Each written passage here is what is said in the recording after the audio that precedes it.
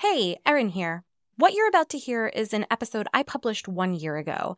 And the reason why I'm republishing it today is because it's super relevant to this time of year, especially given what I've learned by working with numerous writers and authors. What I've seen repeatedly is that the writers who take the time to do the steps you're about to hear are the writers who make substantial progress with their writing goals for the year and complete their projects. So if you've heard this before, I think it's time to hear it again. And if you haven't heard this yet, it's also going to be really beneficial to you because of what you'll learn. So many times I've heard writers say, my writing isn't good enough, or I don't have enough time in the day, or I'm going to finally finish my first draft this year. They've got so much drive and passion, but too many times they don't achieve their goals because their goals were too vague or too big, or self-doubt and other priorities got in the way. I don't want that for you. I want you to succeed, to achieve your writing dreams, to know where you're going in 2024 and how you're going to get there. So without further ado, enjoy this episode of Parents Who Write. It's that time of year again when you've probably started hearing about New Year's resolutions. But in terms of writing, have you ever asked, what's the point? And how do I even go about creating a resolution that I'll follow through with? In this episode, you'll learn 6 realistic steps you can take, not only to set yourself up for success, but also to help you overcome self-doubt and redefine what it means to be a writer. And knowing which traps and pitfalls to avoid will better prepare you to achieve your writing goals this new year. This is Parents Who Write. I'm your host, Erin P.T. Canning. I'm a mom of 2 young boys, a writer, editor, and writing coach. My mission is to help you regularly make time for your writing, find your voice again, and confidently share your stories so that you can own your identity as a writer and be a happier, more patient parent. Hey friend, today I want to talk to you about your writing goals in terms of New Year's resolutions because so many people out there want to start a new writing habit or get back into writing or finally write that first book, and I want to help set you up for success. So I'm going to talk about 6 specific reasons why New Year's resolutions tend to fall through, and we're going to apply that to writing so that you'll know how and why doing these 6 specific things will help you to succeed. 1, digging deeper into why you write. 2, setting realistic goals. 3, tracking your progress. 4, planning ahead by identifying potential obstacles and solutions. 5, finding the right accountability community. And 6, conquering self-doubt. So let's jump right in. The first point, how to define your reason to write. And this comes down to what we call the big why. A lot of times when our New Year's resolutions fall through, it's because we haven't taken the time to define why this is important to us. And I know on a surface level, you could be thinking, it's important to me because I want to write a book, right? But ask yourself these questions and write them out. Think them through. What do you love about writing? Why is this something that you feel called to do? What does writing make possible for you? For me, it makes me happier. I feel more like myself. I get to share my ideas with the world. I feel like my voice is being heard. I like to use fiction to talk about real world issues. When I'm writing for my blog, it's because I'm trying to reach other parents and help them to feel less alone. If you take the time to really think about what writing makes possible for you and you start listing this stuff out, when you start to lose your way, when you start to lose motivation, where you start to get stuck, you can go back to your big why, and that is going to help push you through. Another question you want to ask is, what does writing make possible for your family? For me, when I write, Mama's a lot happier. And when Mama's a lot happier, the rest of the family is a lot happier. And ask yourself also, why do you keep coming back to this story or this theme or this idea? Like I said, a lot of my blog focuses on trying to help parents. Why? Because I remember how depressed and alone I felt when I had no idea who I was anymore beyond being a parent. So I kept coming back to those story ideas to help other parents feel less alone. The novel that I am writing right now with Adeline, I keep coming back to this story because I love being able to talk about the cultural conflict between elves and humans, but I'm using fiction to look at real world issues. So again, if you come back to your big why, you won't get lost. Okay. Point number 2, another reason why New Year's resolutions tend to fall through is because we're setting unrealistic goals. You want your goals to be clear with defined boundaries, and also you want your goals to be measurable, right? They should be specific, measurable, achievable, realistic, and time-focused goals. You don't want to go into the new year saying, I'm going to write a book by the end of the year. What book? How many words? What genre? When do you want to be done with this? Let's say you go into the new year thinking, I am going to start writing articles and submitting them to places so that my work is out on websites. Cool. When are you going to start doing this? When are you going to find these websites? So again, you want specific, measurable, achievable, realistic, and time-focused goals. So for your novel, start off slower. Even just start off with, I am going to write for 10 minutes every day for 30 days. And just start with building your writing habit. You can also say, I'm going to write 100 words Monday, Wednesdays, and Fridays for 30 days. Those are more realistic goals. Telling yourself that you're just going to write 100 words feels way more achievable than I'm going to write a book by the end of the year. If you want to write blog posts or short stories, instead it could be, I'm going to write 1 short story a month, and I'm going to draft my short story in the first week, and the second week is going to be editing it. The third week is going to be finding places to submit it. The fourth week is going to be revisions and tracking my submissions. So again, just very specific, measurable goals that also are chunked down so they just don't feel so massive.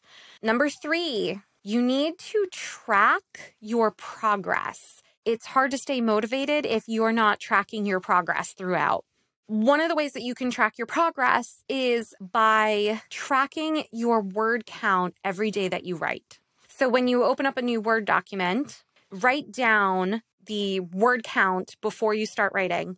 Time however long it is that you write, and then when you are done, get your word count again and subtract the difference between those two numbers, and then track those numbers on a 30-day printed out calendar, in a notebook, in a notes app on your phone. This way you can keep track of how many words that you're writing every single day, and you will be able to visually see your word count piling up, how much progress you're making in your document every day, and you'll also be able to see that your daily word count goal is going up because you'll be reinforcing that writing habit. You also want to just use an Excel sheet to track your submissions. Let's say you have an article that's already written and your goal is to submit it to one place once a day.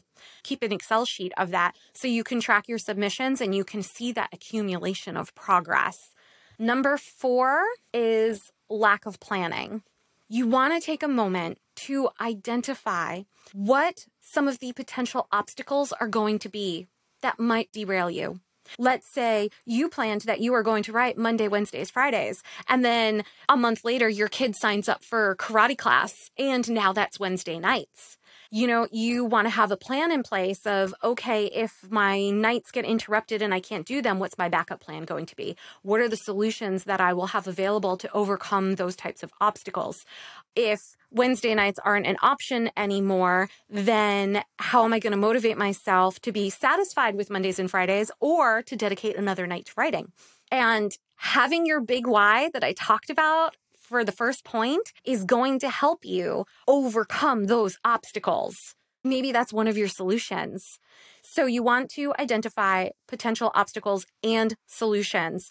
It could be something even just as simple as every time I want to write, I don't have access to my laptop. My ideas keep popping in my head when I'm out somewhere and I don't have my laptop nearby.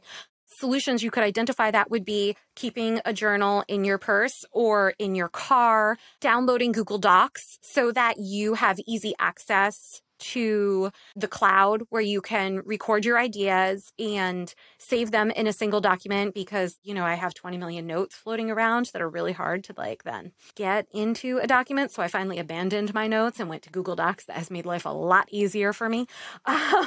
But if you take the time to just think about the obstacles that have derailed you in the past and then how you can overcome them, you will be better prepared this time round. Ooh, here's a good one.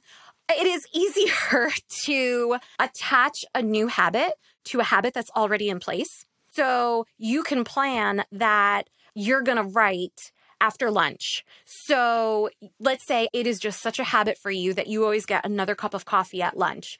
Well, if you're at home, because, I've been stuck at home for the last 3 years, you could put your journal on top of the coffee maker so that as soon as I go get my coffee, I have to stop and write for 10 minutes. Again, attaching a new habit to a habit that's already established makes it so much easier to integrate that new habit into your schedule.